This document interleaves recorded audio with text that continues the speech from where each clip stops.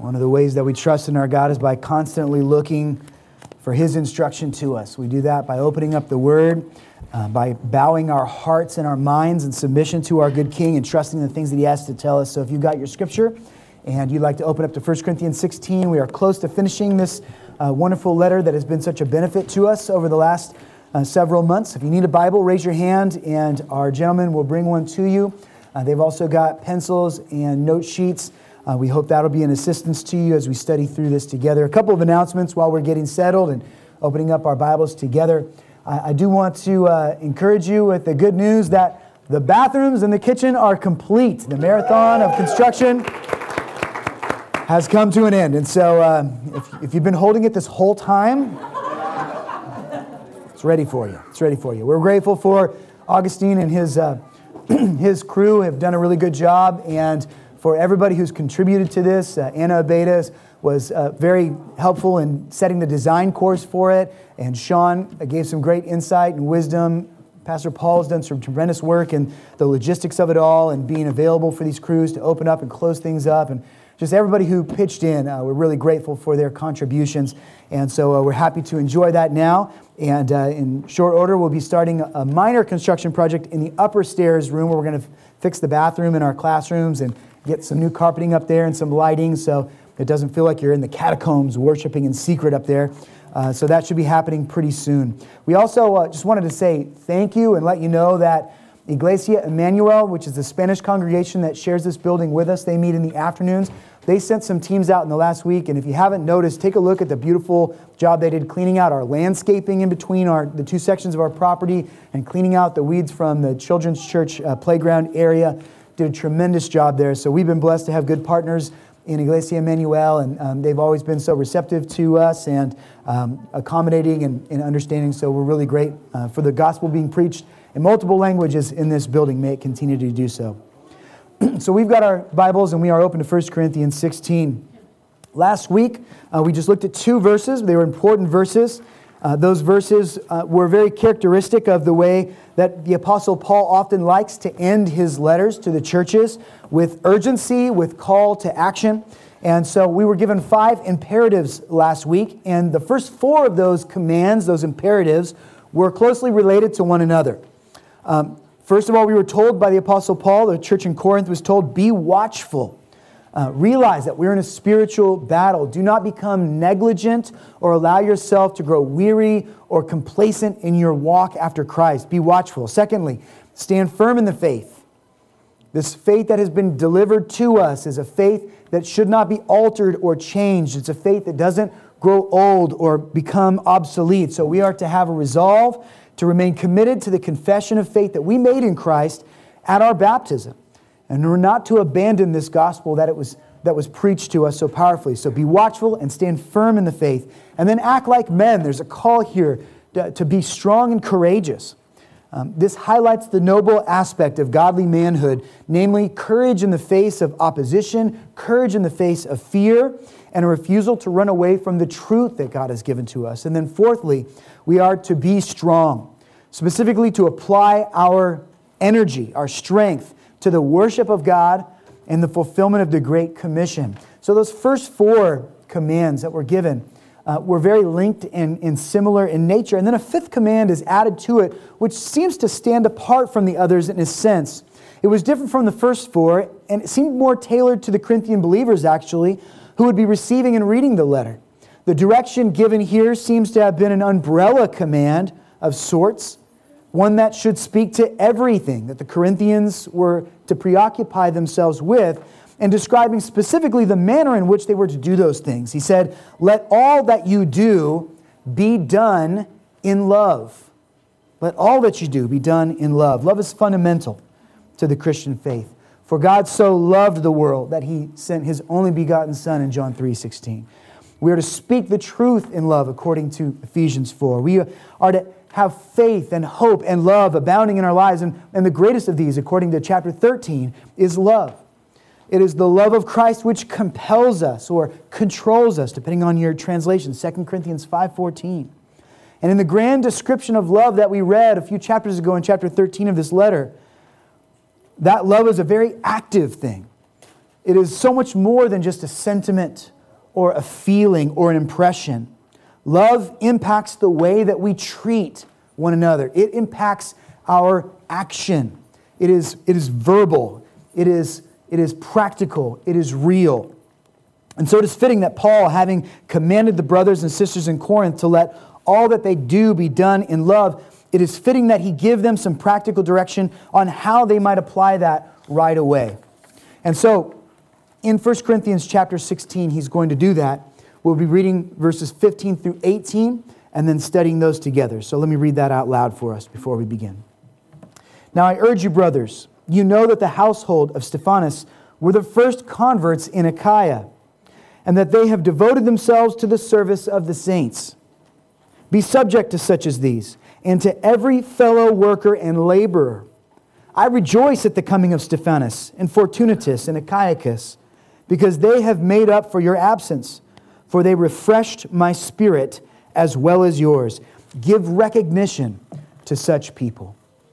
Let's bow our head and ask that the Lord would guide and direct our learning this morning together. Father, we are grateful for your truth, and there are many obstacles to fallen minds like ours seeing the truth for what it is and hearing it the way you intend us to hear it. And so I pray, God, and trust that you will remove those obstacles for us today, Lord. Whatever biases we bring into this passage, whatever preconceived notions we might have, if they do not match what you present to us, let us bow the heart to you today, God. Let us conform to your will, and let us adjust our view of the world that we live in so that we might conform to the pattern of thinking that you have presented to us as your disciples. We are grateful, Lord God, for the leaders you put into our lives, for those who work diligently at the gospel and its spread, for those who are willing to put their own needs to the side for the benefit of others. Let us be grateful for them, and let that all be done in the pattern of the greatest servant of all, your Son, Jesus Christ, who, though he was a king, came and offered himself as a living sacrifice for us, and even a sacrifice of death on the cross. And so we praise you that he is alive today, having resurrected and defeated death. And so let that sacrifice be in view as we think about how we might serve one another and how we might love those who serve us. And we pray it in Jesus' name. Amen. There are three figures in view in this passage, three characters: Stephanas, Fortunatus, and Achaicus. Of the three, we know almost nothing of Fortunatus and Achaicus. They're just not mentioned anywhere else in the Scripture, so we don't have a lot of reference to expand our point of view of who these men were. There is a little bit more information about Stephanas, and we will digest that in just a few moments. But to begin with, let us just take note of what these three men seem to have in common with one another. Three characteristics are noted by Paul that these three men share. One is their belief in Jesus Christ. These are not just random people. These are brothers in the faith. These are individuals who, having recognized the deficit of sin which keeps them from God, having realized their absolute ability to overcome that deficit of sin, to bridge the gap between them and a perfect God who is pure in all ways, these men have heard the gospel. They have heard God's plan of salvation only through Christ. And by the grace of God, they have received it. They have said, yes, I am a sinner. I confess my sin to God. I repent of that sin, and I know that that can only be overcome through God's holy work. So these are believing men. Stephanas and his household are described specifically as having been converted to the Christian faith by the Holy Spirit. And we have to assume that that Fortunatus and Achaicus, having become a part of the mission, followed shortly after that. Secondly, not only are they believers in Jesus, we see their devotion. We see their devotion to Christ, and we see the manifestation of that devotion to Christ in their service to the saints. It's quite obvious that these three men are not idle, but are actively demonstrating a commitment to the spread of the gospel, and are almost certainly the three men selected by Corinth to come and find Paul and deliver into his very hand the letter that Paul has been responding to throughout 1 Corinthians, the letter that we're reading. There's a letter that we do not have that came to him that had a number of issues that he has systematically addressed throughout this wonderful epistle that we have been studying. And so these men are the deliverers of that letter. We can be very confident in that. Thirdly, we see that they have in common their work and their labor, which has become such a blessing to God's people, particularly to Paul himself. He speaks about how encouraged he is to receive these men and to see their willingness to serve. This work, this labor, it is described at one point as diakonion, which is a similar word to deacon. It's where we get the word deacon. It literally just means the service or work that is rendered that requires great effort, that requires sacrifice. And so it's not specifically saying that these men were deacon. It possibly alludes to the idea that they might have been deacons.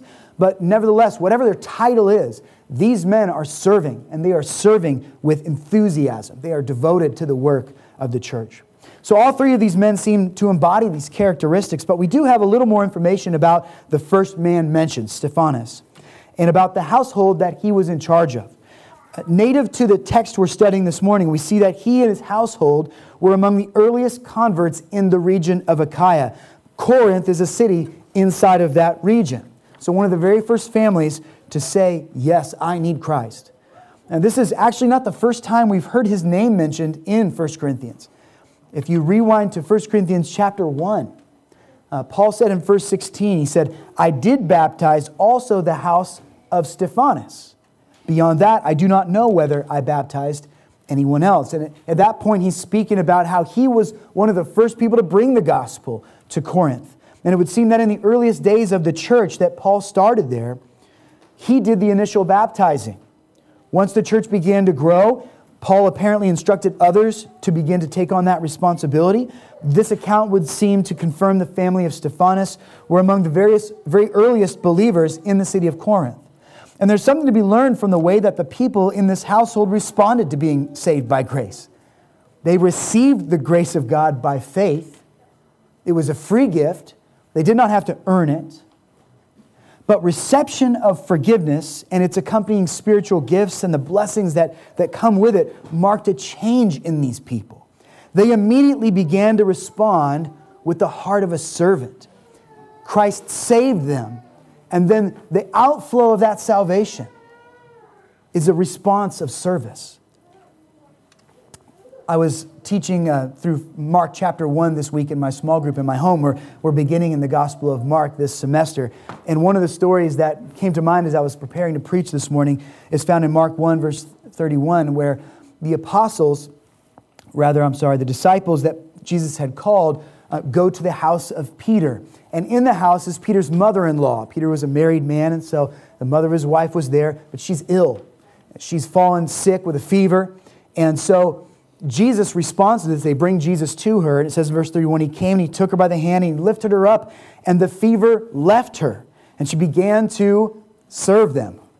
Her first response, she is suffering from this fever. She's feeling terrible. Christ comes and removes this sickness from her, saves her in a lesser way, in just a physical, temporary way, saves her from her fever. And her response is, I'm going to get to work. I'm going to serve these people. I want to show my gratitude. I think this pattern sees support in a doctrine that perhaps we don't often expect to find it in. I think the doctrine of election speaks to this natural progression of Christ coming in and saving us, and then us responding to that salvation through a heart that desires to serve our Savior and to serve the others that He has saved. The doctrine of election, which we're going to look at this morning, so go ahead and turn with me to Ephesians chapter 1, I believe shows us this progression.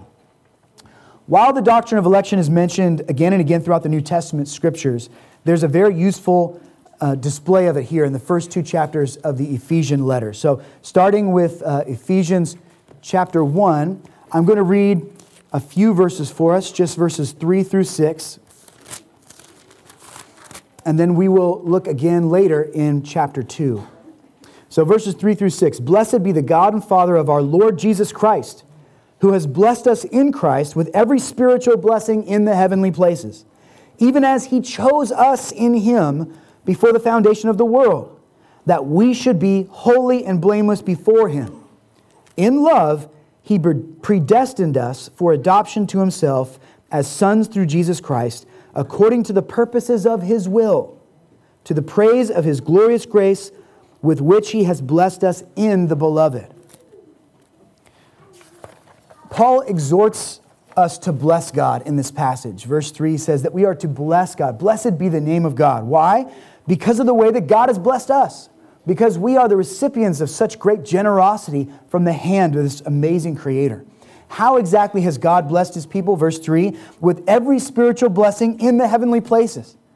That is a gift of incredible magnitude, to think of the fact that those who are Christians have been given every spiritual blessing in the heavenly places.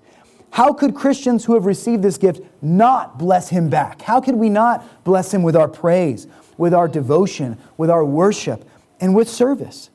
Having received such a prize from him, it should be a natural response to us now to thank him with obedience. And then in verse 4, this blessing is linked to the fact that God chose us in Christ from before the foundation of the world. This is not a responsive choice. This is not God seeing our good deeds and then choosing to respond to pick us into his kingdom because we seem to be the strongest of all these sinners that he has made. That's not how it works. Nothing is said of the virtue of the chosen, for they had no virtue until the grace of Jesus washed them clean, and he credited them with his own purity and righteousness. The text simply describes those who are properly the church of God as his chosen ones. And that really shouldn't surprise us at all if we are familiar with the Old Testament, should it? Was not Israel called with the same language the chosen nation of God?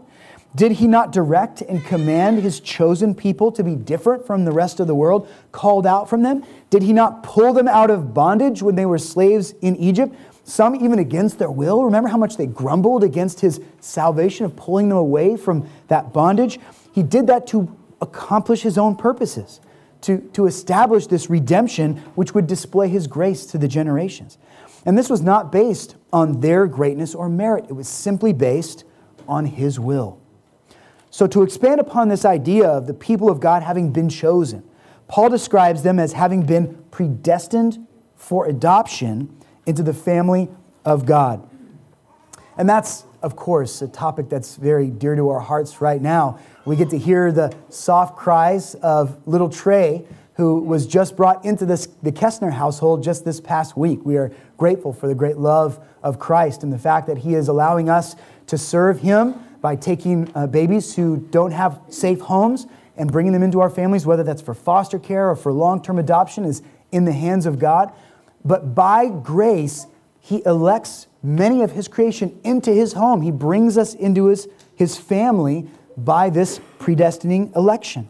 And Paul even goes so far as to tell us the very motive behind this predestination, this distinguishing selection that God has made. He chose us not based on our merit, not based on what we have to offer to heaven, not based on a faithful decision on our part even.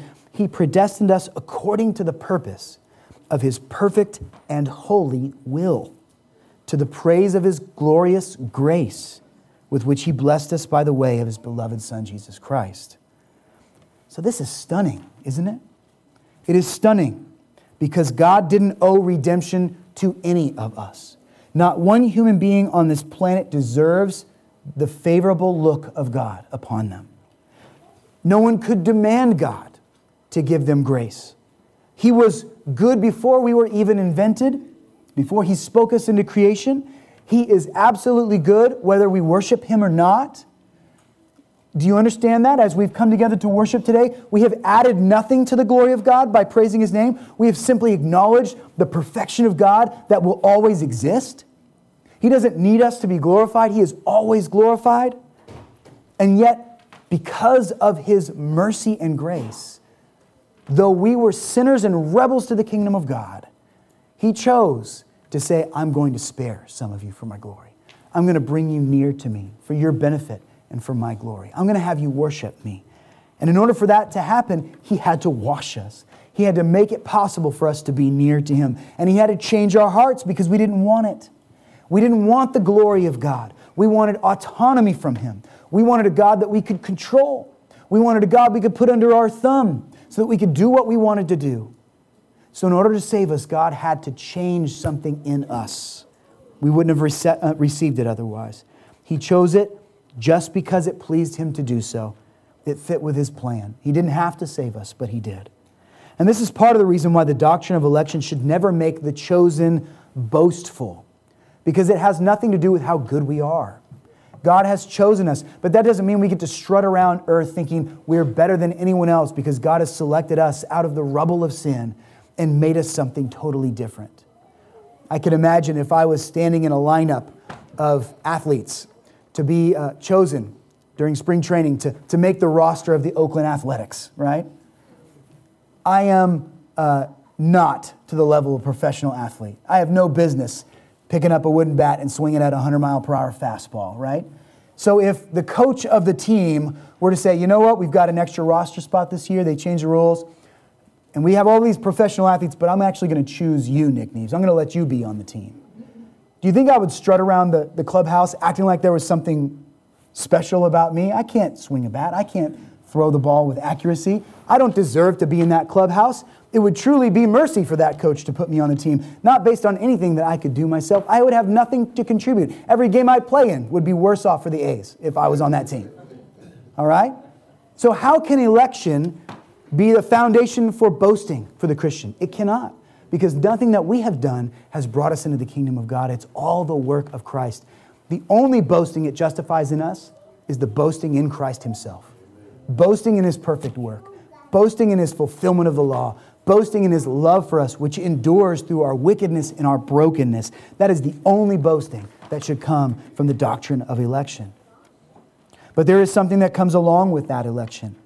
That monergistic work of God that I don't want us to miss.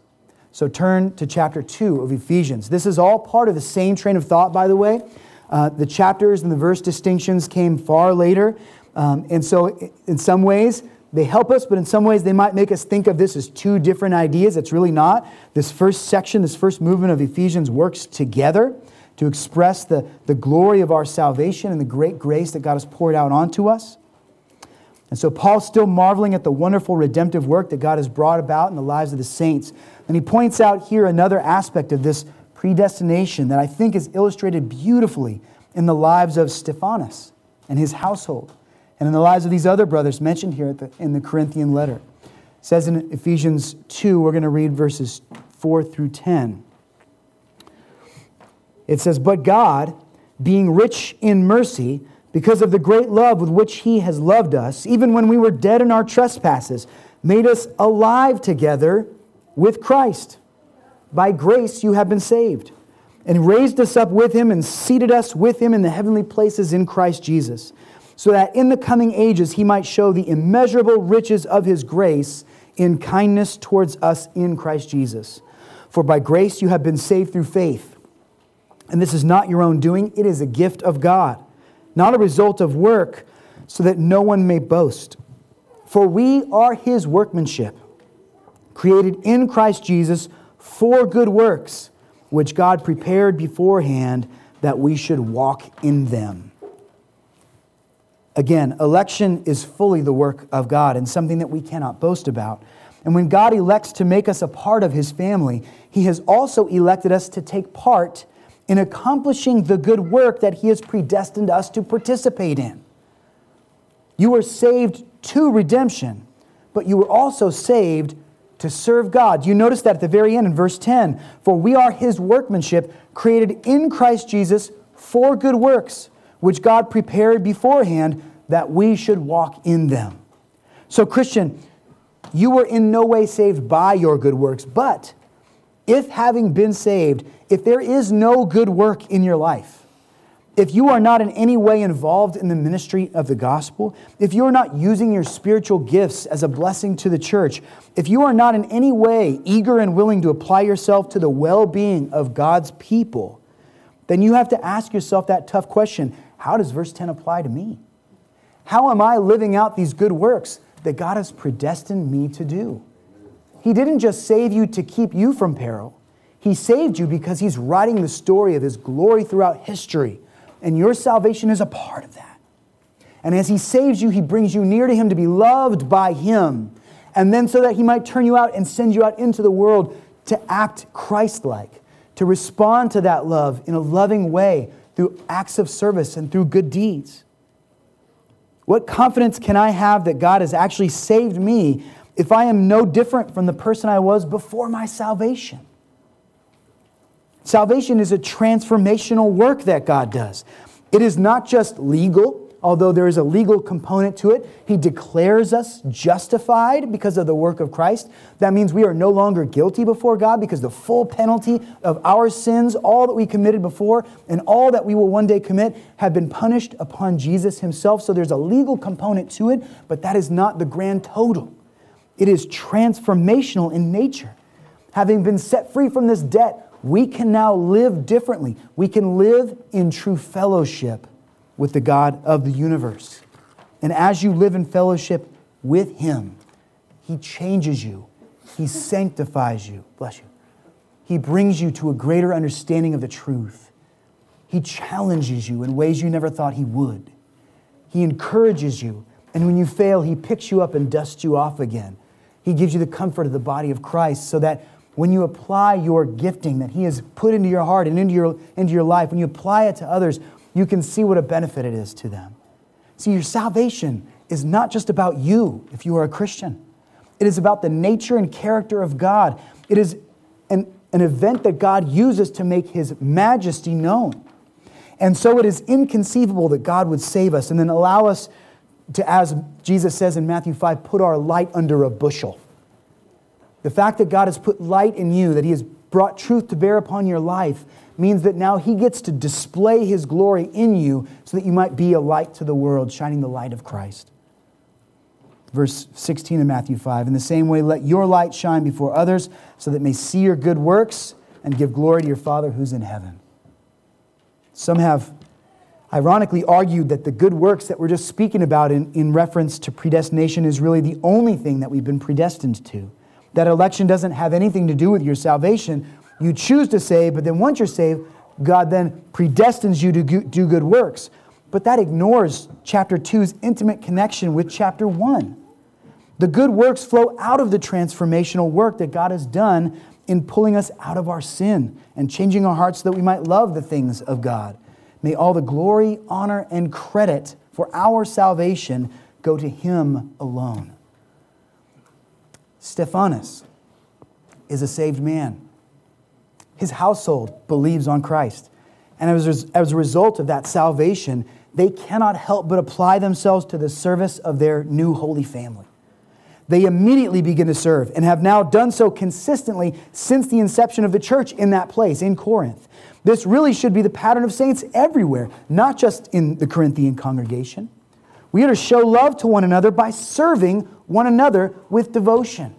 So the example of these three men should be one final encouragement that Paul uses to urge those Corinthians who were pretty bad at loving one another to stop thinking only about themselves and to start living in a loving way by serving one another instead of battling with one another over everything. Loving one another instead of strutting around with their freedoms, trampling on the faith of the weak with their expression of license. These Corinthians needed to love one another by serving one another with devotion, as the three men who came to deliver the letter are good examples of. But there is actually another side to the coin of servant-hearted love described in last verses of 1 Corinthians. We are to show love to one another by serving one another with devotion, but we are also to show love to one another by honoring those who do serve with devotion, by thanking the Lord for the work that God is doing through them. So Paul has the three men specifically mentioned here in mind. They were likely the ones who would carried that letter, and they're obviously faithful men who could be trusted. They were not just available to serve as a blessing to God's people, they were devoted to this service of God. And so two distinct words are used here to describe the way that we honor those who faithfully serve one another, and in doing so faithfully live out the good works that they are predestined to do. First of all, we are told that we're to subject ourselves to them. The word in the Greek is hypotesethe. Hypotesethe means to place oneself under the rank of someone higher than you. We are to subject ourselves to those who serve the gospel and work and labor for the advancement of God's glory. We know that expanding our view beyond just 1 Corinthians to the rest of the New Testament helps us to understand there's a general call to honor everybody.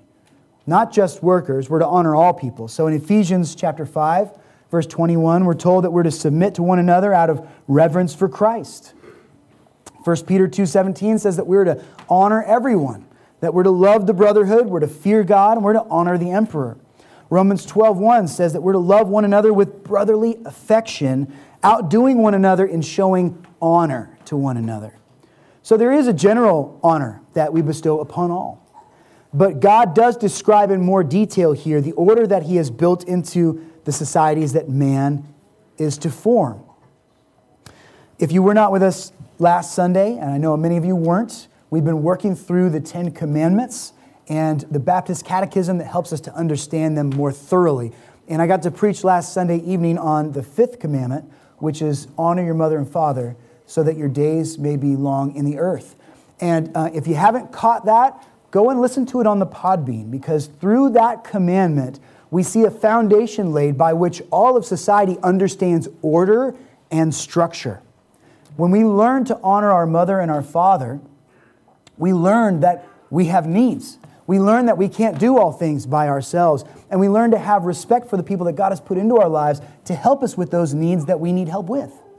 And so not only is the commandment number 5 about honoring your mother and father, but in a sense it also teaches us to honor our boss at work, to honor our teachers who train us up and give us knowledge that we need for life, to honor a general if we are a soldier, to honor our boss at work, to honor the order of the household that God has established between a husband and a wife. All these different types of order God uses in a beneficial way to us to keep us from devolving into chaos. So there are many different structures that God has established by which we understand honor and authority to give us peace and safety instead of chaos and anarchy. So our elected officials, for instance, Romans 13:1, the Lord says, "Let every person be subject to the governing authorities, for there is no authority except from God, and those that exist have been instituted by God." And so we are to look to our governments that rule over us, not with disdain and with hatred, but we're to pray for these individuals. We are to ask for God's blessing to be on them, that God would guide them in wisdom, because God has established these institutions to give us direction and safety, to prevent us from being taken over by other warring factions. These things are here generally for our good. Does that mean they're perfect? No, it does not. And we've spoken about that at length, so I won't go into details on how to respond when they're not. But this general call here is for us to let every person be subject to the governing authorities. We're to be subject to our teachers. 1 Timothy 5:17, "Let the elders who rule well be considered worthy of double honor, especially those who labor in preaching and teaching." So we're to be grateful for the people that God has put into our lives that help us to advance our understanding of God's Word and our ideas about theology and how do we properly worship God and know Him. And then thirdly, we're to honor our elders. Hebrews chapter 13, verse 17. "Obey your leaders and submit to them, for they are keeping watch over your souls, as those who will have to give an account. Let them do this with joy and not with groaning, for that would be of no advantage to you." So God has placed church leadership in our lives to help us to understand things that might be difficult for us to find on our own, to help us to work through issues of church discipline and conflict, to help us to apply our gifts in organized and strategic ways so that the gospel work can be accomplished well. Now, we don't know that Stephanas or Tunis or Achaeus, we don't know if they were elders. It doesn't say that they were deacons. They're not given a title of office in these words. So what we see here is that station is not the only reason to show honor to a person. You don't honor a person just because they've been put in a position of authority. Paul is urging us here at the end of the 16th chapter to be subject to those whose faith is on display simply by the use of their gifts, simply by the devoted service that they render to the church, whether or not they are a deacon or an elder or any other number of titles that they might receive. I love what the Scottish commentator William Barclay had to say about this. Barclay passed away the year that I was born, 1978, but he has contributed much to the literature of commentaries in the Scripture. He was a pastor for a while and then a seminary professor for decades. He says, "In the early church, willing and spontaneous service was the beginning of official office. A man became a leader of the church not so much by man-made appointment as because his life and work marked him out as one whom all men must respect. All those who share the work and the toil of the gospel command respect, not because they have been appointed by a man to an office, but because they are doing the work of Christ. So if you've not been recognized and given a position, don't worry about that. What matters is that you are serving the Lord. God's position is the one that matters. And when you do the things that God has called you to do as a Christian, you're exalting the Christ that you represent. While the title of elder or deacon are important to the order and the function in the New Covenant Church, one does not have to hold one of these offices to serve the Lord well. When God is using the saints to the benefit of the body, be subject to them. Do not fight with them. Don't feel compelled to argue against everything that they do. Do not envy their position and wish that God had given you an honor that they had been given or a gifting that they had been given. Do not resent their efforts to point you to the truth of the word, especially if they're correcting you or helping you to understand a way by which you need to grow. Learn to be thankful for that gift that God has put into your life. Learn to understand that if they're ministering with the right motives, then God is doing good work through that admonition and correction. In so much as they are serving you in biblical ways, you are actually submitting to God by submitting to their leadership and by conforming to their example. Much like what Paul said back in chapter 11 when he said, "Imitate me as I imitate Christ." Secondly, Paul tells us that in addition to being subject to these hardworking saints, we're to also give recognition to such as these. That's a slightly different thing. When you subject yourself to them, you're practically allowing them to lead you. But giving recognition to them speaks about your appreciation for the things that they do for you and the way that God uses them to minister to your heart. So if you turn to 1 Thessalonians 5, or I've got this up on the screen too, if you'd rather just read it up there. The Apostle Paul writes to a different congregation and says, "For God has not destined us for wrath." Again, that idea that good works are something that God ordains for us before time. God has not destined us for wrath, but to obtain salvation through our Lord Jesus Christ, who died for us, so that whether we are awake or asleep, we might live with him. Therefore, encourage one another and build one another up, just as you are doing. We ask you, brothers, to respect those who labor among you and are over you in the Lord and admonish you, and to esteem them very highly in love because of their work. Be at peace among yourselves.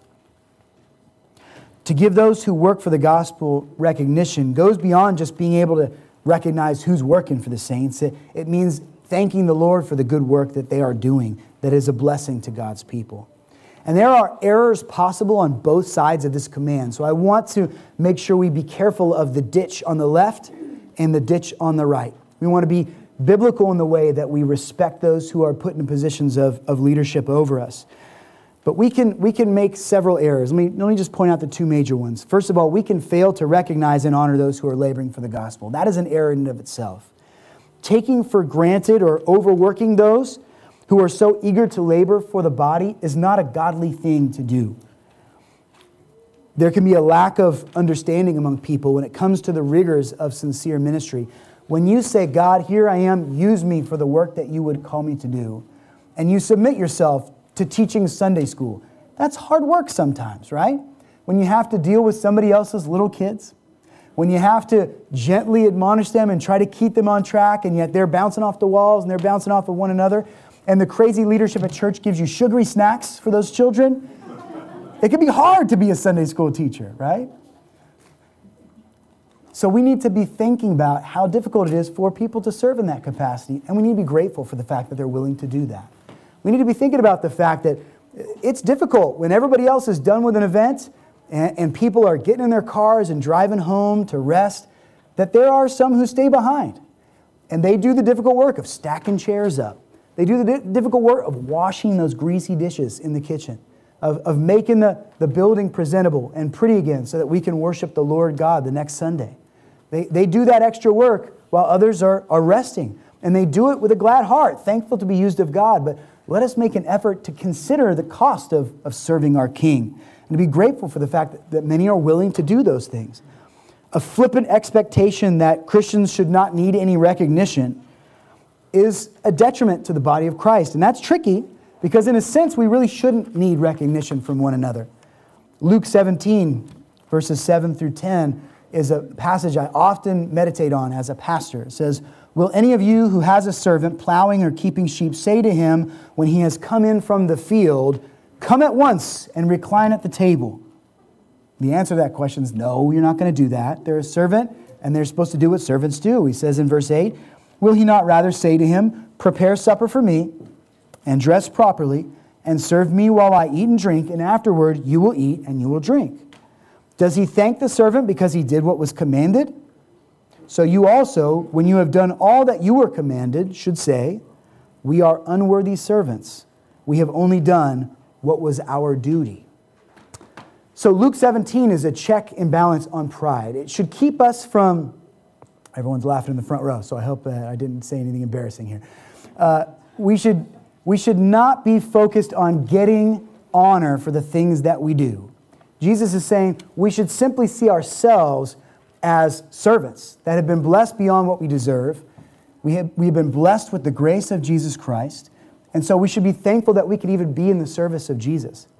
But it doesn't say that we get to act like the master and treat everybody else in the church as if they owe us service, as if they owe their service to us in some kind of way, like we're their master and they should just serve us and do the job that God has called them to do. That wouldn't be very familial. That would not be very loving to the people that we serve alongside. Rather, it says that we are to say to ourselves, we are unworthy servants. We should think of ourselves as being overly blessed by the grace of God to be allowed to serve. The parable teaches us that we ought to have a humble heart in and of ourselves, but it doesn't teach us to treat others as slaves of God. Paul had experienced this category of error himself in his own ministries. The Galatians, though he had labored there to try to establish sound doctrine and faithful theology among the people, they began to give ear to Judaizers, people who came in and presented a different gospel, a gospel that didn't correspond with what Paul had preached there. They quickly pushed him to the side and began to follow other leaders. And that was a disrespect to Paul and the work that he had done there. And more importantly, it was a disrespect to Christ because it wasn't the true gospel anymore.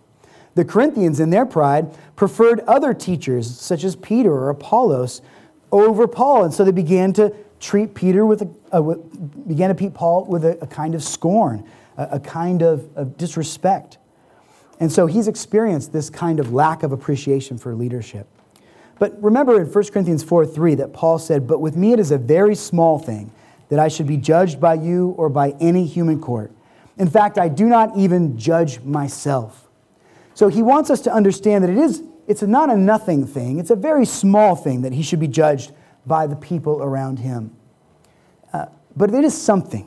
There is something there where we should give honor and recognition to those who are praising the Lord and are doing so with their action. Receiving the honor of our peers should be a very small thing to us, but giving honor to one another should be seen as a command and an important feature that keeps the body of Christ working at peace and in good harmony. So to think very little of the men and women who God uses to support and care for the church and her mission, that's a grave mistake, and it builds pride in us. It keeps us from really appreciating one another as various diverse parts of the body of Christ. Ultimately, that becomes a dishonor to God who prompted these faithful ones to offer that support to the church in the first place. So the first error, the first ditch that we don't want to fall into is by not giving any sort of respect or thankfulness to the people who are working hard in the church. But the second error on the other side of the path is to give them more exaltation than we really ever should. Not too long ago, we made acquaintance with a young lady who had been out of church for a while. We were urging her to get involved with church again. She had grown up in Pentecostal churches. And she was going to church with her family at one point in time, and they revered their pastor. They believed him to be a mighty man of God, to the point that one day that pastor got up in the pulpit and he basically told his congregation that God had revealed to him that that church was supposed to move out of state. They were supposed to all together sell their possessions, change jobs, and go to Arizona. And so a good portion of that congregation, because of their respect for this man, said, well, if God is telling him, then he must be telling us the truth. They sold their homes, they quit their jobs, they uprooted from their families, they moved across state lines, and they established a church in Arizona, where they served the Lord for several months until that pastor decided he had a change of heart and abandoned the congregation. So you can imagine the damage that did to those people who had come up underneath that man's leadership. Now there's two faults here. We all gasp at the gross, egregious sin of that pastor not caring for his flock properly, for the gross, egregious sin of that man speaking for the Lord when he should not have spoken for the Lord and simply let the word speak for itself. But there was also error in the hearts of those church members who exalted that man to such a degree that they put his word on the same level as the Scripture. When it says here that we are to honor those who labor among us, it does not mean that we are to exalt them to a degree we start to think of them like Christ, or we start to think of them as being completely exempt from sin or from error. We need to exalt people in the proper way that Scripture has taught us to do so. So we thank God for them. We encourage them with our words. When the work is heavy and hard, we pitch in and we help out with that work. We don't just expect them to do it all themselves. But we do not make idols out of these leaders. We do not covet the gifts that God has given to them. We do not create celebrity within the church where we think so specially of certain gifted men or women that to be in their presence is almost an honor for us. No, we are grateful and in awe and wonder at what God has done to make them useful to the body of Christ, but our affections are always channeled through them to the Lord Himself, because it is God who makes us capable of loving and serving and doing anything of value to the church. So be careful. We see examples of this in Scripture too. In Acts 16:16, there's a young lady who hears the apostles preaching, and she goes through the streets just proclaiming that these surely are men of the Lord, that they are preaching the gospel of truth. And after a little while of her just constantly proclaiming this, the Scripture says that the Apostle Paul gets annoyed at her, and he confronts her and casts a demon out of her. Because he didn't want to be thought of as a celebrity. He didn't want these men of the Lord being the focus of the mission. He knew that this was a distraction to get people to think about their work in the wrong ways and to put Paul and the others on a pedestal. And so he cast this demon out, and the woman turns and walks away. She didn't truly believe the message was of God. She was being manipulated by spiritual forces to try to sabotage the mission of Paul and Barnabas. Later earlier in Acts 14, Paul and Barnabas were confused with gods. They were ministering, and Paul was bitten by a snake. He pulls the snake off, throws it in the fire. They all expect him to die from the venom. He doesn't die. He just keeps on ministering. The Lord spares him from that. And so they begin to think of Paul as a god come down to earth in the form of a man. They start to call Barnabas Zeus, and they start to call Paul Hermes. And they start to gather up materials to make a sacrifice and an offering to Paul and to Barnabas. And you can imagine how they responded to this. They were beside themselves. They shouted out, "This is not to be. We are just men like you are." Paul and Barnabas recognized that that was the wrong kind of recognition and esteem. They didn't want that kind of exaltation. They were there that Christ might be exalted in their work. So who are we to give honor to? Who are we to submit to? We're to submit to, the Scripture tells us here in 1 Corinthians 16, to it says indiscriminately, to everyone, every fellow worker who labors for the gospel of Christ. And this points back, I believe, to the section in 1 Corinthians where we spoke about the spiritual gifts in chapter 12, where we're not to look at any of the spiritual gifts as superstar gifts, while we discount other gifts as being menial or common or not worthy of gratefulness. Rather, every fellow worker is to be treated with dignity and respect and to be appreciated in the house of God. Stephanas, Fortunatus, and Achaicus, because of their dedication and willingness to put themselves aside for the benefit of others, bring joy to Paul and to those who are blessed by their support and effort. Paul rejoiced, in fact, at their coming. He was grateful for them. He was grateful for the support and the kindness that they showed to him, and to be able to labor alongside other people who also had such a great affection and commitment to the Lord Jesus Christ. And everyone who is called by the name of Christ knows that well. Because if it wasn't for the willingness of our Savior to put His own safety, if it wasn't for the willingness of Jesus Christ to condescend and to take on flesh and to fulfill the law that we all failed to keep, if it wasn't for his willingness to suffer and to experience shame and desertion from those closest to him, if he wasn't willing to labor for the gospel of Jesus Christ, then we wouldn't be saved today. So as we conclude the sermon portion of our morning, let us keep in mind that the greatest worker of all, of course, is not John MacArthur. It's not the Apostle Paul. It's not your favorite preacher on the radio. It's Jesus Christ, that he has done the work. And now in response to that amazing transformational power that he has showed in our lives, we get to work alongside him. And we should be grateful for that opportunity and grateful for those who take that opportunity as well. Let's pray, and then we're going to transition to our table this morning. God, we thank you for your grace and ask that you would give us an inclination to want to be active in your church. It is so easy to make up excuses as to why there are a million other things that get our attention and our time and our energy and our focus. And in the meanwhile, your bride, the body of Christ, the church, is left in neglect. So I pray, Lord God, that we as believers would be thankful for what you have done for us, recognizing that you get all the credit and the glory for it.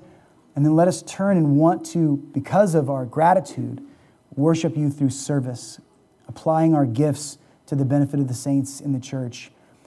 Thankfully and with a devoted heart, continuing on in the work even when it gets hard, Lord God.